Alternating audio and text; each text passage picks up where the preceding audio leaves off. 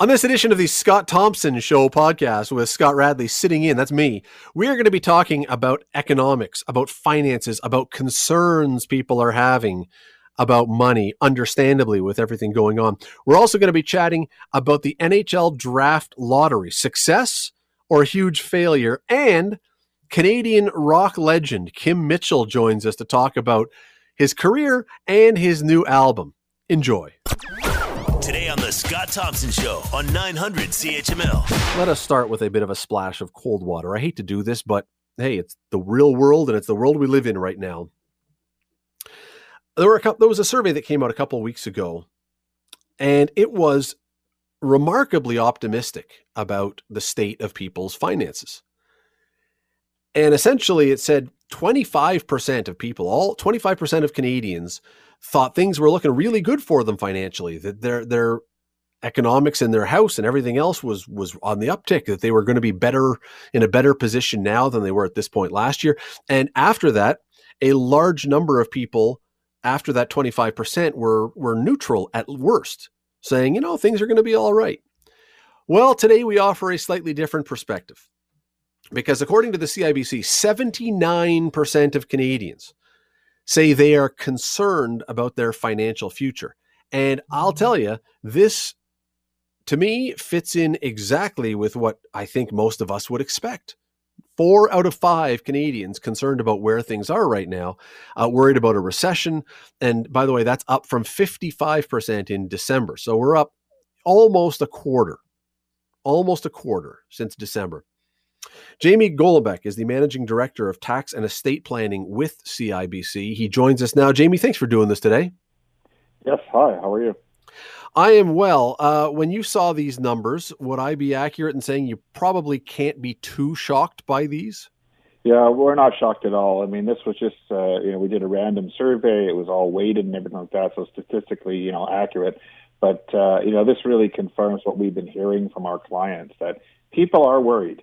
People are worried about the future. They're worried about a recession next year, and people are concerned. And so we were not surprised at all by these results. I'm a little surprised it's not higher, and not that there's not at least 20% of people who might be in okay financial shape. But if you're just saying, are you concerned about what your financial position is going to be and where things are going? I thought even more than 79 or 80% of people would say, yeah, we're heading for some difficult times, perhaps. Yeah, well, look, 79% is pretty high. That's 4 out is. of every 5 people, right? So there are people that are financially secure.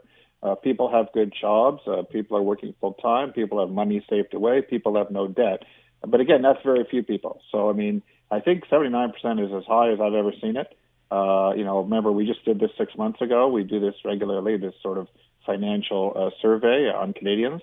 And just in December, it was 55% that were worried. So right. This is an increase by 50%, right? And look, you're absolutely right. 4 out of 5 is an extraordinarily high number. But even the people who have money stashed away or are invested in the stock market or whatever else, I thought, even some of them would have worries that the market might go down or that their savings might dwindle or whatever else. But yeah, 4 out of 5 does not paint a rosy picture. Now, when people feel this way, typically, what do? What is their behavior when they start to worry that the economy is in desperate situations? Well, it's actually a self-fulfilling prophecy because, of course, what they do is they start adjusting their financial spending. In fact, the survey, when I asked people that question, and basically almost 2/3, like 63% of people that we surveyed said that they had significantly cut down their discretionary spending. And over half of them said that they need to get a better handle on their finances for the year. So that's a typical behavior that we see when people are worried about the future. Right. And people think that, I have to save for my own family, but that means not buying something, which means not investing in other businesses, which affects other families. And so it becomes, as you say, that self-fulfilling circle of doom in the economy.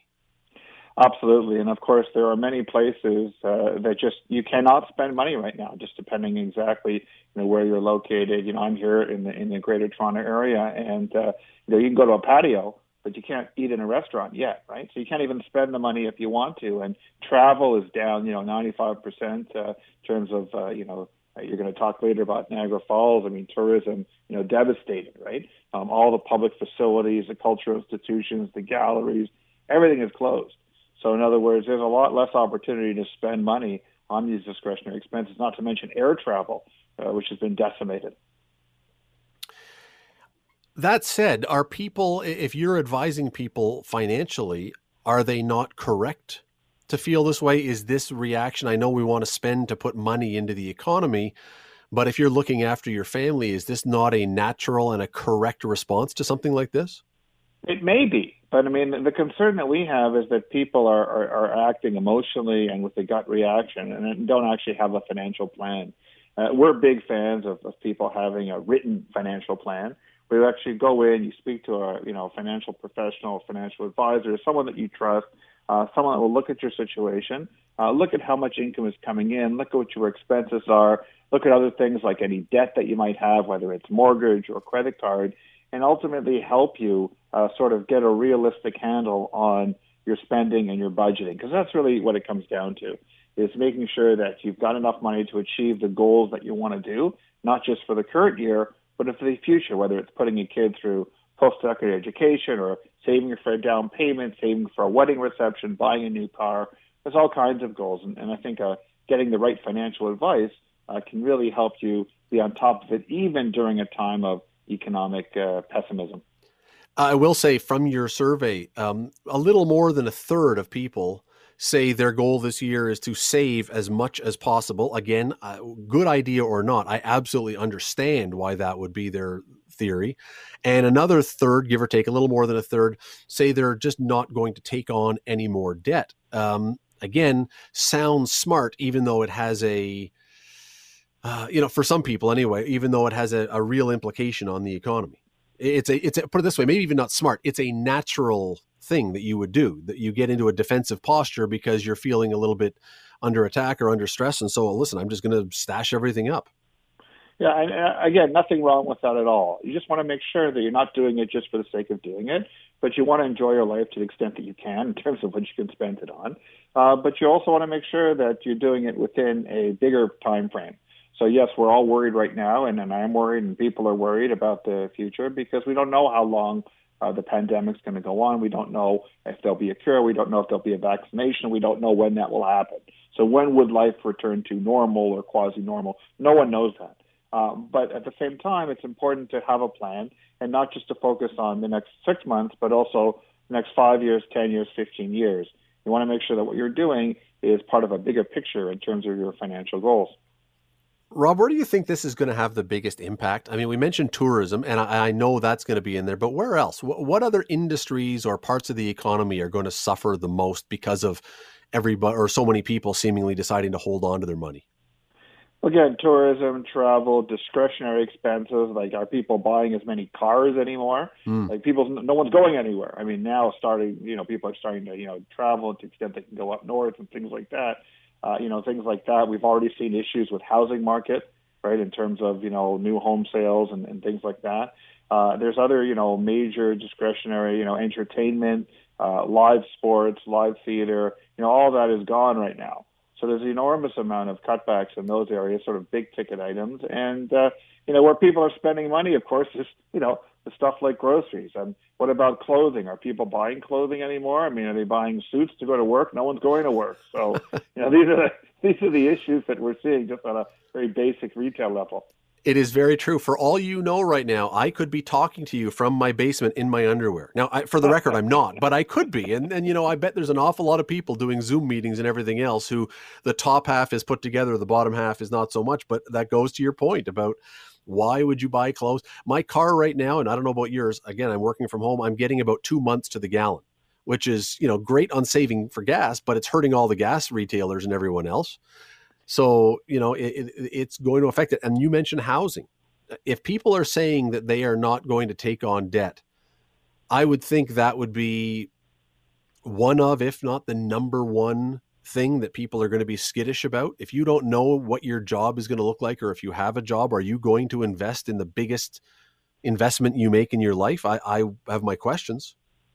Absolutely. Certainly, if there's income uncertainty, you're not sure about your job, you're not sure where the income's coming in, if you're self-employed and your business has been shut down, certainly you're not going to make that major purchase. That being said, we should just be fair to the discussion. We are in a historic interest rate environment right now, historic lows. So, if someone was ever thinking about buying that home, if real estate prices maybe are slightly down, and interest rates are, hovering around the 2% rate for a mortgage, it may actually be the right time, depending on all the other circumstances, to look at maybe buying that first home.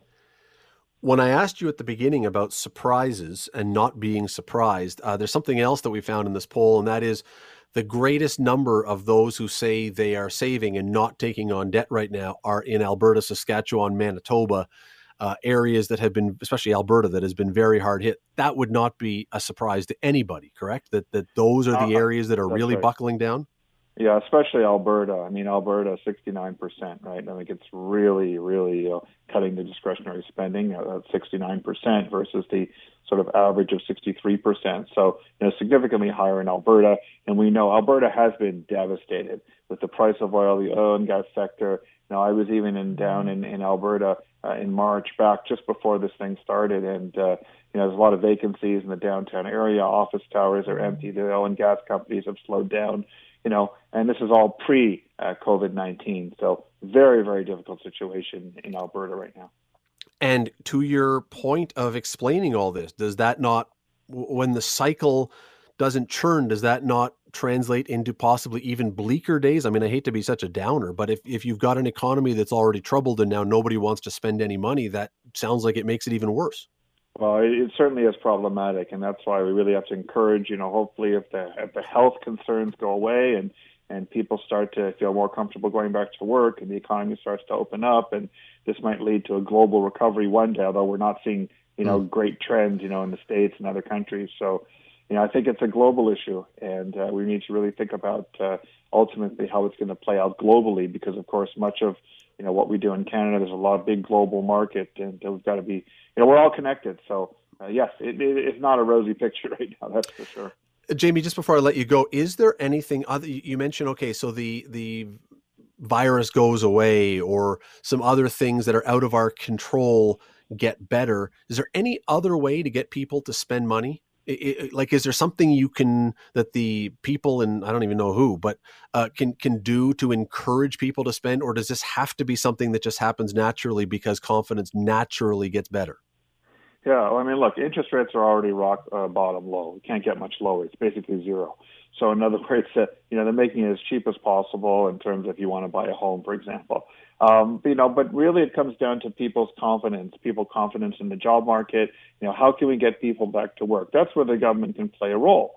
There are issues that we've talked about before in terms of, the emergency response benefits, and you can only earn $1,000. If you earn more than that, you lose the benefit. Is that incenting some people not to go back to work? Maybe, right? So these are issues that the government is working on, the government's thinking about, but this is something that, the government could play a role. I know the government is, really wanting, where it's safe to do so, to get people back to work, and that's certainly important for the economy. But I think as people start to feel comfortable themselves about their personal outlook, people will start spending and the economy will improve. Jamie Golombek, the Managing Director of Tax and Estate Planning at CIBC. Really appreciate the time today. Thanks for doing this. My pleasure. Take care. Tomorrow is June 30th. That means that small businesses that have deferred their GST and HST payments must make them now. And the day after that, Canada Day, is when a lot of small businesses now have to pay rent that is either just due or that has also been deferred. And the question becomes, what then? Because a lot of these small businesses are still not in great shape. And if the bills are coming due, what happens if they maybe can't pay them or if it's going to cripple them? Well, let's bring in Laura Jones, who's the Executive Vice President of the Canadian Federation of Independent Business. She joins us now. Laura, thanks for doing this today. Oh, thanks for having me on the show. I even hate to get into this because it really is very depressing, although it's really important. Do we have any idea what percentage of small businesses are really feeling a pinch right now? I don't even just mean in general. I assume that's almost all of them. Specifically with these deadlines coming up tomorrow. Yeah, I mean, I think what it's important for people to realize is that while things are starting to look a little bit more normal on the surface, we have, just over half of businesses across Canada are now fully open. So you may be starting to go and think about getting a haircut, or, you're able to go into some of those retail stores now. Under the surface, things are very, very far from normal. So you only have 1 in 5 businesses making normal revenues right now. And this is after months for many of them of being totally shut down. So they've got all that accumulated debt, many bills they're worrying about, and they're most of them are not even close to back to normal revenue yet. And only 1 in 3 are back to normal staffing. So things on Main Street in terms of the economic recovery, I mean, we are still very, very, very, very far away from being normal. And the anxiety and the stress that customers don't see, because the business owner is not going to put that on display for you. Like, they're going to give you the warm smile. They're going to say, welcome back. So great to see you. And you're not going to see any of that. But we are hearing it on our phone lines, and we are reading about it in our surveys. And it is very, very real. And I think it's important for everybody to understand that that's what's going on, because as customers, we also have a role to play to get back out there and support our favorite businesses, or they won't be there. Even established businesses are really struggling right now. Yeah, you're not seeing too many business owners play Eeyore at the front door and, do the old dour thing. But I can certainly understand it. And the big question to me then becomes, Laura, so now they're on the hook to have to pay this, whether it's rent or whether it's the HST or GST or whatever. What if they can't? Do we know yet what happens if they can't? Well, I mean, we've got a number of businesses in our survey saying that they're looking at winding down. They're actively considering winding down their business. And there's a lot of uncertainty right now about what's going on. So GST payment is a big bill that's due. And tomorrow, and rent is another big one due on Wednesday. Now, we did get a little bit of good news this morning from the federal government. They're extending the rent relief program for another month. So for some businesses, that will be good news.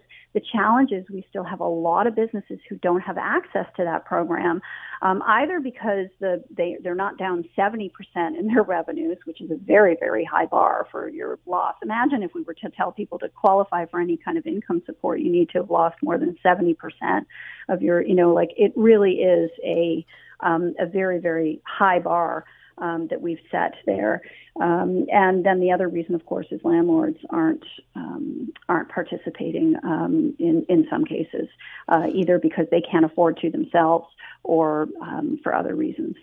But if a small business can't pay its GST or HST payment to the government, I find it hard to believe that the government is going to come after them full guns a-blazing, because the government can't afford to lose thousands or whatever of small businesses across the country. Now, I don't know that they're going to do nothing, but I'm skeptical that they're going to come down with a hammer. Or do we expect that may be the case?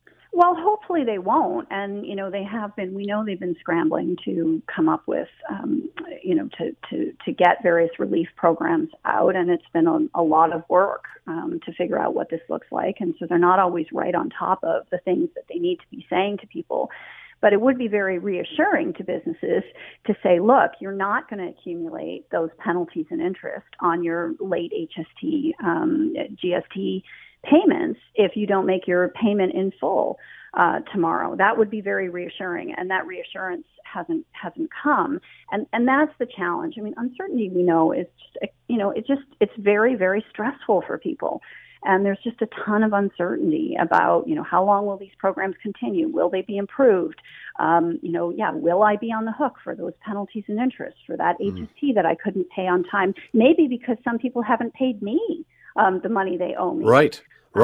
So it's really, all of those things are adding up to, they just pile on to a huge pile of stress that business owners are under right now. I mean, I think business owners are doing a remarkable job of holding it all together and, putting in place new cleaning protocols and putting a smile on their face for their customers on top of all the stress they're facing with respect to the relief programs. Well, and Laura, look, I don't own a business. I can't speak as a business owner, but I'm trying to put myself into their shoes for a moment. And if we get to the point where you're on the hook now for a large payment that you have to make and you can't do it, I'm thinking if you're not winding down your business, the next logical step would be, well, I've got to lay off employees.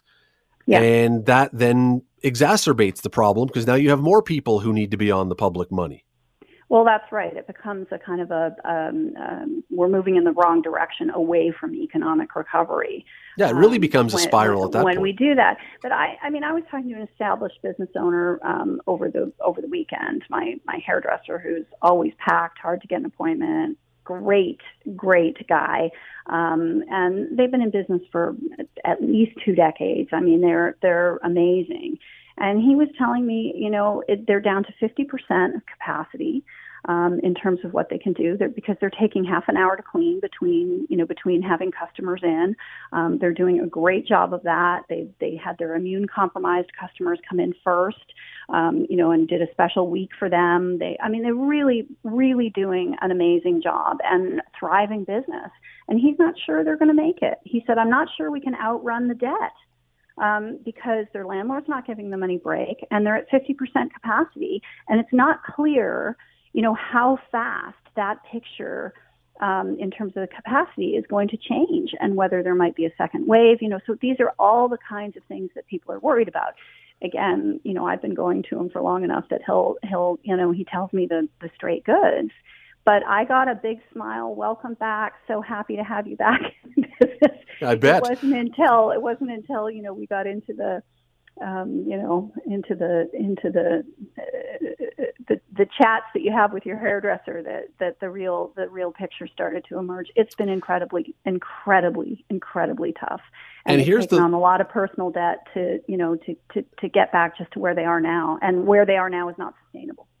And here's the really tricky part, because we're talking about HST, GST payments, but as you mentioned, July 1st is also rent. Landlords are not all greedy corporate landowners. There are some of them who are small business people who that's their job to own property.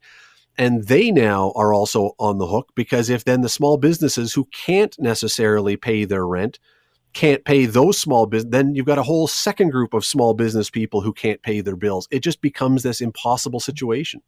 Yeah, no, the ripple effects from Main Street businesses going down. It's going to be. It's not going to be. It's not going to be pretty for this country. We need to be very, very focused on what it takes to get healthy businesses to as many healthy businesses as possible. Bridge them through this gap.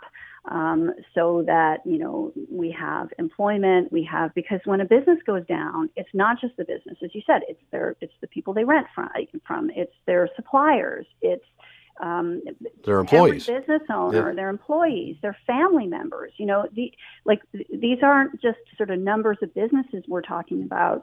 These are people, and these are people's livelihoods, and people's well-being, and people's, that is going down over this. So it's really important to do what we can, and that government needs to do more, in my view, to bridge some of the gaps, particularly on programs like rent, to get us to the other side. That's going to be critical to Canada's economic recovery. But customers are also critical. We launched a Small Business Everyday campaign last week, and the campaign is all about, and we know there are lots of other great campaigns launching. There's one in that's, I think, coming out of Toronto called The Big Spend, and they're encouraging people to spend. I think it's on July 25th. And there are many others. There's a group called Distantly, where you can fund your own your favorite small business who may not be open yet, and help them get back to normal. So there's an important role that we as individuals can play. Absolutely. Yeah, we can't just, we were just talking about tucking your money away. We can't do that completely. Got to run. Laura Jones, Executive Vice President, Canadian Federation of Independent Business. Thank you so much for the time. I appreciate it. Thank you. We're going to talk about one more thing to do with the economy. We'll be done. But it's a hard hit area. We're going to talk about Niagara, with the borders closed, with American tourists not being able to come over, with tourists really grinding to a halt. Things are rough. How bad? Well, the mayor says that 98% of those who work in the tourism industry are currently off work. Jim Diodati, the mayor of Niagara Falls, who made that comment, joins us now. Jim, thanks for doing this today. I appreciate it. Thanks for having me, Scott. This, I hate to put it so bluntly, but this right now sounds like a problem without much of a solution, because this is not something that's really in your hands to solve. No, and the border being closed, it's a double whammy. I mean, it's killing us, but we need it to be closed. And I've been on a number of calls nationally with mayors on both sides of the border, as well as provincially, mayors all along the border. And we all feel the same way. The old saying that until you get your house in order, don't open up your front door. And we realize that they're having some serious concerns in the U.S., and we don't need that to happen here. We've worked far too hard. We've made too many sacrifices to keep our numbers down. And by opening the door simply for money, we think the solution, as was just alluded to on the call with Marvin Ryder, would be possibly the staycation, where Ontarians would stay here instead of typically crossing the border to spend their money in the U.S. If they spend it here, it'll help. It won't recover and it won't replace, because typically 25% of the tourists to Niagara Falls come from the U.S., yet they represent 50% of the revenue. Americans spend large. We're definitely going to feel the effect of not having them this year, but looking at all things, better to have some short-term pain for long-term gain. One of the things I was thinking today when I was thinking about Niagara and with the idea of staycation or Canadians, Ontarians going and I don't think it's just here. If something is near you, if you live near something, it doesn't often seem like it's that big a deal to you. I remember going down to Chicago and going to Wrigley Field, and I was just blown away. It was just amazing.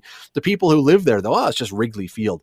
And I get the sense sometimes that's the case with Niagara Falls. It's right around the corner. So we don't think of it as that big a deal. How do you get those people who may have lived here for a long time and just got used to it being close, so it's not that enticing or whatever, to go, you know what, I'm going to go give it another look? Well, it's funny you mention that, and I say that all the time. I said sometimes some of the best hidden gems are right in your backyard, and it's like the old story, Field of Diamonds, that you think you need to go far away to see something neat, or an expert is simply a stranger with a briefcase, because if they're from far away, they must be smarter. And in the same way, people think it must be nice if you go far away, yet in Niagara Falls, I laugh because the only time we go down to the falls typically is when company comes from somewhere else and they want to go see the falls. And that's when you realize, when they go, oh my gosh, the landscaping, Queen Victoria Park, the attractions, this place is spectacular. And just last week we hosted the Minister of Tourism, Lisa MacLeod. We went to the Butterfly Conservatory, and you realize, I haven't been here in many years. It is amazing. And on the Hornblower, they get over 2 million visitors every year. And it's the number one attraction in Canada. Niagara Falls is the number one leisure destination in Canada. And we've got so much, I always joke, I say we have a buffet of fun and excitement. There's something here for everyone. And regionally, we've got 130 wineries, we've got 30 golf courses, we've got great beaches, especially along Lake Erie, and of course, all the offerings in Niagara Falls and Niagara-on-the-Lake with shopping and attractions. So there's so much to do, but yet, a lot of the time, people pick their destination farther away. And I'll tell you, similarly, Scott, what really hit home for me, a number of years ago, our family, me and my kids and my wife, we traveled across Canada. We went both ways by train, and I thought, oh my gosh, when you see Canada, Lake Louise and Banff and Jasper, and we were up in Northwest Territories and BC and Prince Edward Island and Quebec and Northern Ontario, there is so much beauty. People come from all over the world to come to Canada, and what do? We plan our vacations to Europe or Australia or the U.S. So it's a little bit of a mental thing, but I think if people realize and realign what they're thinking and doing, they'll realize we've got so many amazing things right here. It is, I was watching an old episode, and we unfortunately have to run. I was watching an old episode of The Office the other day where Jim and Pam get married on the boat, on the Maid of the Mist. And when we see some place that's close by on international television, we go, wow, look, that's right there. That's really cool. And yet we don't go ourselves because we don't think it's that cool until someone else reminds us that it's that cool to do it. So there you go. It's right there. And you know what? We may all be doing it because we're not going across the border anytime soon. Sorry we couldn't be longer. Mayor Jim Diodati from Niagara Falls. Thanks for doing this. Appreciate it. My pleasure, Scott. Thank you. As I say, it is right there. And we often ignore it because it is right there. Same with things like the CN Tower. When was the last time you were up to CN Tower? It's got to be 25 years for me. And yet whenever people come here, they go, hey, can we go up the CN Tower? And you're like, yeah, okay. But we just get used to it. Dundurn Castle. When was the last time you went to Dundurn Castle? See? You're listening to the Scott Thompson Show podcast on 900 CHML. Many of you probably tuned into your TV sets late last week to watch the NHL Draft Lottery for two reasons. One, because you always watch the NHL Draft Lottery, or two, because we are so desperate for any kind of sports that we will tune into anything that is sort of live and kind of connected to sports. Well, what happened next, not what anyone expected. So it was a much more complicated procedure, I think, than it had necessarily had to be, and we'll talk about that in a moment. But rather than one of the worst teams in the league winning the draft lottery and earning the right to take a superstar player who could turn around a franchise, instead, a team that is in the playoffs or with a chance to get into the playoffs will win that player, which has caused some people to say this was genius by the NHL and others to be outraged, especially in places like Detroit and Ottawa, who probably feel like they got hose-bagged on this whole thing. Sean Fitzgerald is managing editor and feature writer with The Athletic. He joins us now. Sean, how are you today? Scott, how are you doing? I am probably better than the NHL's PR people today trying to answer all the questions about this draft lottery. Yeah, I mean it's been a head scratcher of a one, but I mean the other problem is that the NHL sort of got played a hand that they didn't have a lot of time to plan. Nobody, at least not many people with living memory, have ever tried to deal with the draft lottery with a global pandemic sort of raging across North America. So, I mean, in some ways you want to say, okay, they did the best they could with the limited amount of time that they had. And in other ways, if you are a fan of, say, the LA Kings, the Ottawa Senators, or certainly the Detroit Red Wings, you probably have some words that we couldn't say on the air at 2:30 on a weekday More than afternoon. likely. Okay, so when you say the NHL did the best they could, here's what I don't understand, and it's not just the NHL that does this, Sean. It's sports leagues, it's businesses. There is a simple solution and there is a complicated solution, and the default position is if it's complicated, we must go down that route because simple somehow just is too stupid. And the simple solution here would be if you're not in the playoffs, you're in the draft lottery, and then over and done, and we're all happy. Sure, but I mean, because the way the league is set up with, obviously everybody knows the top four teams from the Eastern Conference, the top four teams from the Western Conference, based on points percentage, are now sort of in this preliminary round robin to, figure out seeding, and that can be undermined because it doesn't really matter. So are you going to, start your good players, or are you going to rest your good players? And then everybody else, 8 teams are bracketed into sort of play-in series, and that's your Toronto Maple Leafs, your Pittsburgh Penguins, and those sorts of teams. So it's not as representative. It's not sort of half and half, that the teams that maybe should have otherwise qualified for a piece of the draft lottery or a bigger piece of the draft lottery, they're still in that play-in round. So it's imperfect, and it would have basically, potentially, if you stayed with that theory, would have given an oversized chance maybe to one of those teams that tanked. And the Detroit Red Wings inarguably tanked, and the Ottawa Senators, depending on certainly how you feel about it, their owner certainly did a tank job as well. So do you want to reward that behavior?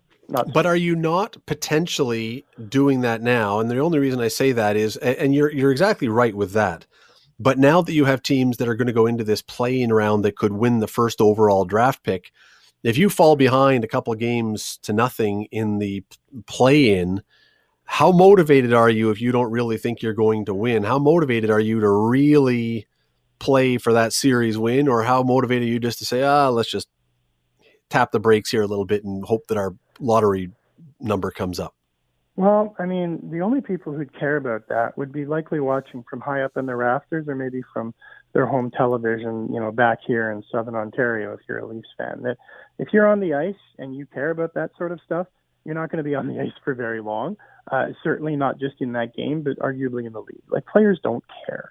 They don't care. They don't even really look at who they're playing the next week in the regular season, right? Like, it's just today. Like, when you're in a business where a torn meniscus or a ruptured Achilles or something could impact the way that you make a living, I don't know if you tend to look long range a lot. So, is Auston Matthews going to be thinking, God, you know what? If we just tank this third game, I'm going to maybe get to play against, play on a line with Alexis Lafreniere next year. Like, no, it doesn't go like that. So I don't know if that plays into it as much. In a way, I think maybe what the NHL has done is, in its very small circle of things, been able to follow the NFL's guide in, how do you turn a pandemic media cycle in your favor? And if you remember that, earlier in this pandemic, in which we're now, 107, 110 days in, the NFL dominated sports coverage because it was the only sport that was doing things, and it was all around Tom Brady changing teams and the draft. So, by doing this, by extending the draft uncertainty to, will Sidney Crosby or Connor McDavid or Auston Matthews get to play alongside a number one draft pick, it gets people talking about the NHL, maybe even outside the context of COVID. You mentioned Connor McDavid. I am trying to imagine what the response will be if the Edmonton Oilers somehow lose their first round and win the draft lottery. Well, here's another one too, and this one feels a little bit like the Oracle in the Matrix movies. But what happens if the news just came out not that long ago that I think 11 of 250 NHL players who were cleared to compete in their small group on ice training sessions, 11 of 250 players just tested positive for COVID. So, God forbid, what happens if that happens more often and they don't even get to hold this playoff system? What happens to the draft lottery then?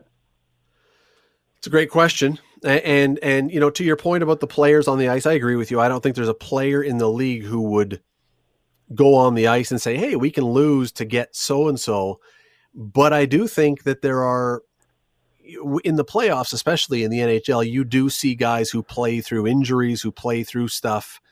And you may see teams pull the chute on those guys a little bit to say, yeah, don't come back. Don't risk injury. Nudge, nudge, wink, wink. Here's our chance to, we're not going anywhere with you hurt a little bit. So who knows how that plays out. But I do think that if Edmonton or Pittsburgh or Toronto wins the lottery, there may be people who slightly lose their mind, or maybe more than slightly. Well, I counter that there's so much up in the air here that, what happens if Sidney Crosby, again, heaven forbid, tests positive for COVID? What happens if an outbreak, happens in a cluster of, hotels in Las Vegas, if that's picked for a hub city? Like, there are so many variables, like innumerable. Like, it's impossible to comprehend or to account for all of the things that can unfold over not just the next, 30 or 40 days, but as this pandemic's taught us, over the next 30 or 40 hours. Like, there's so much up in the air that it's almost impossible to really start to, think about, will a team, voluntarily tank because, a team could voluntarily have to, pull out because they don't have enough players who are healthy. I was talking with someone this morning. Are you a fan of the draft lottery as a thing, period? Yeah, I think it makes good business sense for the NHL in that, the draft lottery is a show now. Like, it's its own show. It is. It gives more fans more reason to hope. It's, think about baseball, right? Like, had baseball been able to start, like, if you're fans of a certain team, here we are and, coming up on Canada Day, there'd be a bunch of teams that are already out of it, right? And then you got nothing for a long, long, long, long time. So here, with the draft lottery, for example, let's just take it here that, if you're a fan of the Ottawa Senators, they might not play again until friggin' January, right? Like, that's a long time between on ice. And then you have, the owner seemingly trolling their fans every 30 minutes on Twitter and doing other things. So, by having right now the third and fifth pick in the NHL draft based on that preliminary lottery, even though they didn't pick number one, they can still, talk about who would we pick at 3, who would we pick at 5. What if we package number 3 and number 5 and trade it up to get number 1 with, placeholder team to be named later? Like, on that angle, there's still a lot that the NHL benefits from. And the other side of it is the competitive side. And the NHL benefits there too, that you don't want teams doing what they're doing in baseball right now, which is just tanking it and dredging the bottom of Marianas Trench in the Pacific Ocean to see how low and how terrible they can get, almost insulting fans every single step of the way. You do not want that. It's an insult to the competitive balance. It's an insult to the spirit of the sport. And frankly, it's just bad for the game. So, this isn't going to keep teams honest. Like, if you're in a rebuild, you're going to be low. Like the Leafs did it, the Oilers perfected it, and the Red Wings have done it here. So what this does is it's just a mechanism to keep teams a bit honest, to say, look, just because you finish 31st overall is not a guarantee that you're going to get this once-in-a-generation player. It's the downside is do you think that Detroit intentionally tanked this year, or do you think that Detroit was in just a massive rebuild? Yeah, I mean, Detroit's in a massive rebuild, but you can look at teams that have tanked. I mean, the Buffalo. Oh, for sure. Buffalo. Yes. And what this does is it prevents that.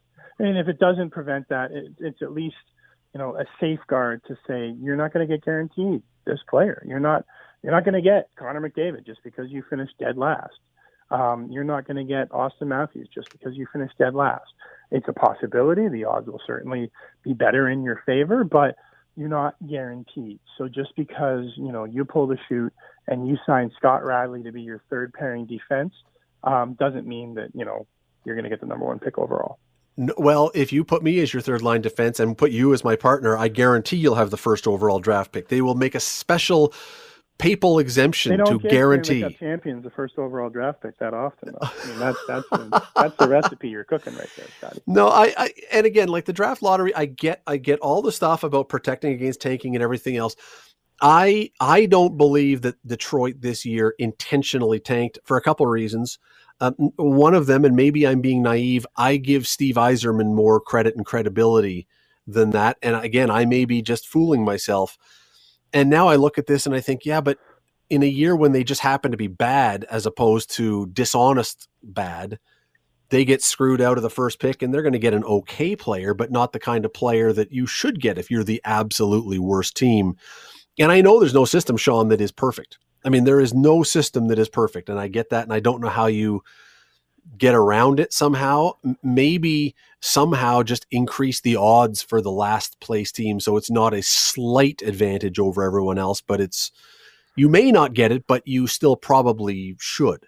Well, I mean, there's a bunch of ways you could change the draft, right? Like, you could go to the soccer system, the European soccer system, where the richest teams, you take the reins off and the richest teams just buy whomever they want, so that you have the Carolina Hurricanes, maybe they have the best scouting department, but the New York Rangers have more money, so they end up turning the Hurricanes into a farm team. Or maybe you start drafting them when they start drafting in baseball. Or maybe you do something else, which is, something along the lines of the NFL, where maybe you make these guys go to college or something, like, out of the realm, like off the wall, out of the box. There's ways to do it, but with the systems that are in place right now, I think the lottery is probably the smartest way to continue.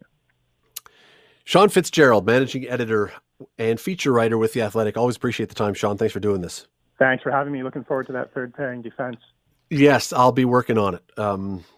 It'll be as good as my golfing. Let's put it that way.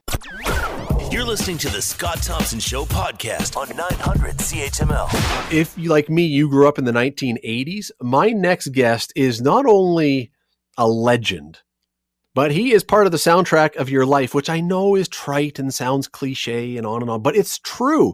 Rockland Wonderland and Rock and Roll Duty and Expedition Sailor and Go for a Soda and All We Are and I Am a Wild Party. You know all those songs. They're all very familiar. And as I say, if you, like me, are a child of the 80s and Patio Lanterns comes on the radio, there is zero chance you are not singing along to that song. The guy behind all that has a new album coming out. It's called The Big Fantasize. It's his first album in 13 years. The other day, the first single from that album was released. It's called Wishes. His name is Kim Mitchell, like I need to tell you that. And he joins me now. Kim, how are you today? Hey, Scott. How you doing, man? I'm great. How are you? Thrilled to talk to you. Big fan for years and years. I'm not really supposed to say that, right? I'm not supposed to suck up to the guest, but it's true. Big fan. Hey, well, that was a very nice intro you did there. So thank you very much for that, man. Well, you do have, and I think of them off the top of my head. I looked it up today and I started going through the list. You have an awful lot of songs that have burned into people's brains over the years.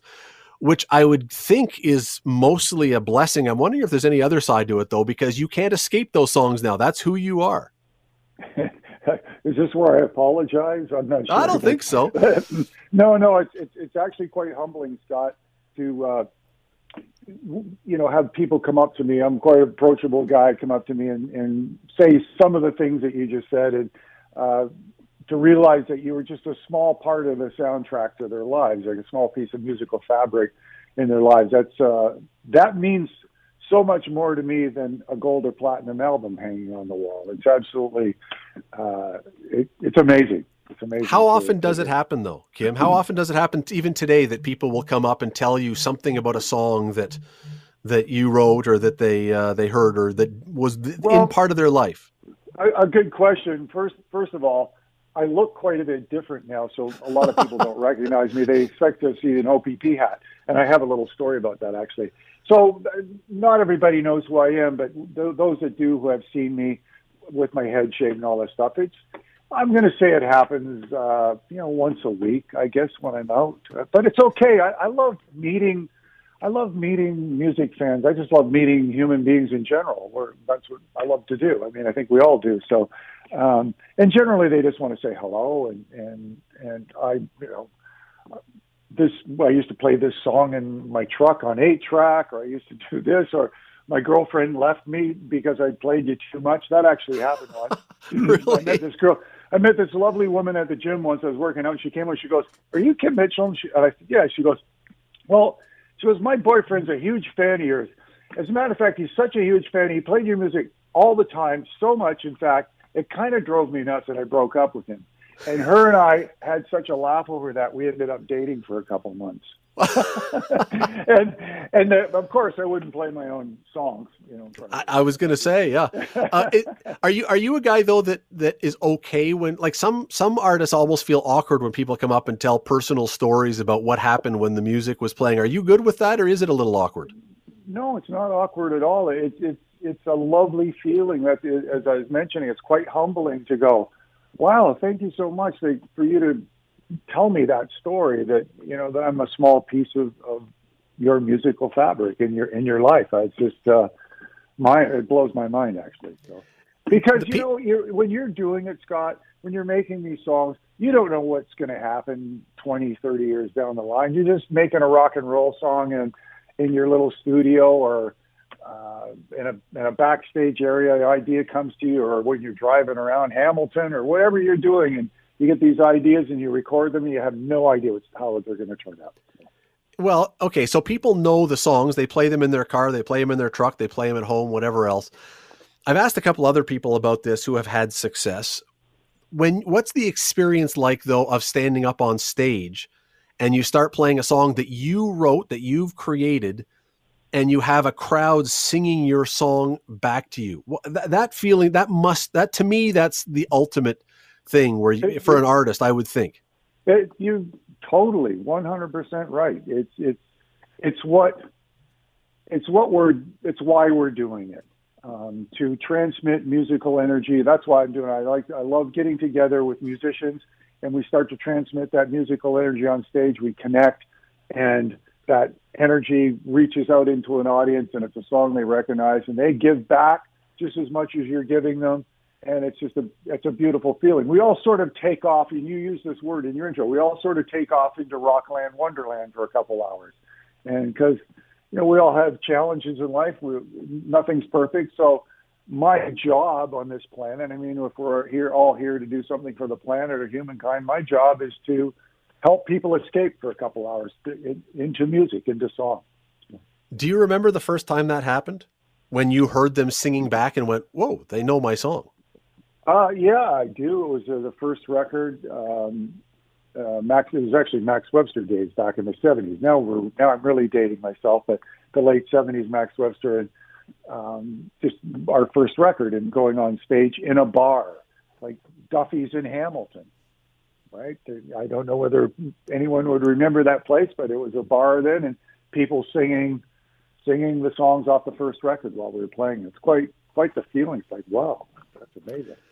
And they weren't throwing anything. So that's well, unless you're Tom Jones and they're throwing underwear, then I suppose maybe it's different. But no, we never got to that. Slightly different act. Yeah. Kim Mitchell, Tom Jones, slightly different. So you don't know, though, when you say that you have no idea what's going to happen with those songs, you don't sit there when you finish a song and go, you know what, that one's going to be great. That one's going to be a hit. You don't have any sense of that? No. You know what the key to all this is, and I keep saying this to young artists who ask me for any advice. It's like, just get your music to where you love it. So you get the song to where you love it. That's like rock and roll duty. It's like, wow, okay, yeah, that's cool. I like that. I really like that. But I can never say, I might have joked about it sometimes, like, hey, I bet this will do well. I've never really thought seriously in that way. It's just sort of like, well, I love this song. I can't wait to play it for everyone. And then next thing you know, or Go for Soda, had no idea. We're just recording in the studio. I'm like, oh, yeah, that's a good take. Okay, let's do this. Actually, my record producer is friends with Quincy Jones, and he said when they were making Thriller, Michael Jackson's Thriller, he said it was kind of the exact same process. They were just in the studio going, hey, that's a cool part. They weren't sitting there going, all right, we're going to make a hit record. It was just, oh, that's kind of a neat vibe. Let's ride on that for a while. Okay, yeah, why don't you sing this, Michael? I'm like, okay, yeah, cool. They just kind of threw it together like that. You used to do what I'm doing. You used to host a radio show, and you did a great job at it. You did a thing in the radio called "I Wish I Wrote That." Mm-hmm. What is? Well, you did a lot of those, and it was you sitting down and talking about songs that you loved. Mm-hmm. What would be a song or two now that, even as you've had time to think about it, that, man, you wish, of all the songs that you've heard, that you wish you could have written? Well, there's too many. Like, you're asking me a really tough question to sort of narrow it down to a couple, because it's just so much amazing stuff out there. I'm going to say When the Levee Breaks, Led Zeppelin, Dreams by Van Halen. I love some of the Rival Sons stuff. They're sort of a younger rock band. There's just so many great songs at this point. The world is flooded with amazing music. And what I love about creativity is it's not regional. It can be from Saskatoon. It can be from Ancaster. It can be from Sudbury. It can be from wherever. Great songs can come out of anywhere now. And I'm guessing, based on everything I've ever heard from every other artist, that if you say, I love Led Zeppelin or I love Van Halen, if you sat down to write one of their songs, you probably wouldn't do it well. You've got to write Kim Mitchell. Good point. It's we're all stylized. All this stuff washes over us. Yeah, we're influenced by, influenced by Hendrix. I grew up 40 minutes from Detroit, Michigan, so my whole record collection wasn't Beatles records. It was Motown records. And I'm not sure you hear any of that in my music, but I just love that music, the loud tambourine and the infectious hooks and the bass playing by James Jamerson. I mean, that stuff was really reached inside. And so Van Halen's and Led Zeppelin's, as you're growing up, all these bands have some sort of influence on you, but when it comes out into your medium or in your art, it's you. It has to be you. And that's what you have to strive for as a musician, is that, yeah, I like what this person does. Yeah, I like what this person does. I'm going to try and cop a bit of that. But really, find your own music. Find your own 12 notes to work with and just get it to where you love it. So it's been 13 years since you had an album out. Is writing? Why hurry into things? Well, but is writing music like riding a bike? I mean, do you just pick it up, or does it take a while to really remember how to do it well? I was just thinking this as I was parking my car a few minutes ago. It's just like, painters have to paint, dancers have to dance, musicians, writers, songwriters have to write songs. And so that's what I do now. So I've been kind of doing it my whole career. Would I have recorded this album? Probably not. I have a whole studio album. Wishes just came out, but I have a whole studio album waiting. And would I have recorded it? Maybe not, because it wasn't until my producer, Greg Wells, who's done Pink, Katy Perry, One Republic, Keith Urban.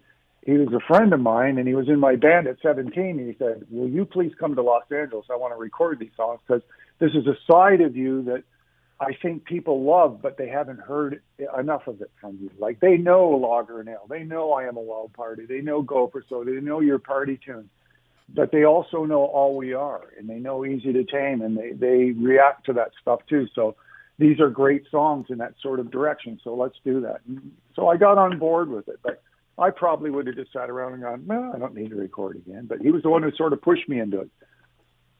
Well, I mean, it's interesting because I remember hearing an interview with Billy Joel a little while ago, who I don't know when the last album was that he recorded, and he specifically said that I got to a point when people loved my music and I just didn't feel I had to do it anymore. And yet other people, other artists, you know, the music has to burst out of them somewhere. Yeah. You know, depending, you know, when artists say stuff like what Billy Joel says, it might have been the day that he was being asked that question. Because I'm of the mindset, I understand what he's saying. When people go to his show, they want to hear the stuff that they know, and they come to my show and they want to hear the stuff that they know. But for me, part of life's journey is that I'm a songwriter, and I have to write songs. Whether they get onto an album, whether they get released is another thing. I think the journey of writing a song, recording it, and then the journey stops for me. Because there's nothing you can do beyond that to have people love it, or whoever's going to buy it, whoever's going to download it, whatever's going to happen is going to happen. You have no control over that. So for me, my advice once again to musicians is really enjoy the journey of songwriting, because I like to draw. You were mentioning hockey and the drafts and all that. I like to mention, like, when people go, okay, so how do you make it? I'm like, well, wait a second. If you were trying to be in the NHL, chances are you're not going to be in the NHL. But you can enjoy playing hockey every day. You can work really hard at it. You can really enjoy the game. But it just may not be your living. So you get the same feeling as a musician. If you're playing in a garage in front of your buds or drinking a case of beer, or whether you're on stage in front of 20,000 people, as soon as those musicians connect and start to generate that musical energy, it's the exact same feeling in the garage as Bryan Adams is getting, or Kim Mitchell, or Rush, or any one of them. It's just at the end of the day, the numbers are a bit different. Does that make sense? Yeah, and you mentioned Bryan Adams. Last time I saw you play was here at First Ontario Centre. Bryan Adams was playing, and you were up on stage with Randy Bachman, and the three of you were going at it for a bit. Is there somebody, I asked you about songs you wish you wrote. You've played with pretty much everybody in Canadian music. Is there somebody that you still wish you could play with? In Canada? Well, anywhere. Yeah, sure. I'd love to collaborate with guys like Bryan Adams, such a great songwriter. I'd love to do something with Justin Bieber. I think the kid is so talented. He's a young man. I just shouldn't call him a kid. But, he's so amazing. I think mixing up different genres of music and collaborating, I'd love to see a lot more of that in Canada. I know it's done in the States and with pop music, and it's done a lot with hip hop, but it would be awesome to see a little more of that done here in Canada. Do you, we only have a couple minutes left. Are you a guy who lets pressure get to you? Because you do have this long list of songs people know, and now you're putting out a new album. Does it ever dawn on you and go, oh man, it's got to be at least as good as those ones? Or do you just say, no, take it or leave it, here's my music? There's a little bit of both, Scott. I'll have the odd sleepless night. We all do. We all want people to like what we do. But at the same time, I'm at the point in my life where, hey, I really enjoy these songs. I recorded them, and they're at a place where I love them. And beyond that, there's nothing really I can do. So if people like it, awesome. If they don't, then there's nothing I can really do about it. So, but yeah, there's pressure. We all have put pressure on ourselves to hold the bar high and to do a good job. So. Well, and that's a good thing, right? I mean, there wouldn't be pressure if you hadn't been successful. Yeah, absolutely. Absolutely. It's good pressure. Why so the title of your new album is The Big Fantasize. Why, where did that name come from? Well, there's a long list of titles, and I just came up with a bunch. I saw some stuff. The dude who helped me write the album, in his emails were very creative, and these are lines. There'd be all these lines just in his emails, and one of them was the big fantasize. And I think it had to do with doing the project again and the big fantasize of it going well and actually doing something. And I latched onto it because I think we all still love to fantasize and dream, no matter where we are in life. If you're, solid, successful person, or wherever you are in life, whether you're having a real challenging time, we always have that fantasy, those dreams that sort of help us get through the day sometimes. It is the newest piece of what, as I'm looking at it right now, a long list of an unbelievable career. Listen, Kim Mitchell, thrilled to have you on. Thanks so much for doing this. Really appreciate it. Hey, Scott. It's nice chatting with you, man. The Scott Thompson Show, weekdays from noon to 3 on 900 CHML. This is the Scott Thompson Podcast, available on Apple Podcast and Google Podcast, or wherever you get yours. And don't forget to subscribe, rate, and review so you don't miss a thing. I'm Scott Thompson, and thanks for listening.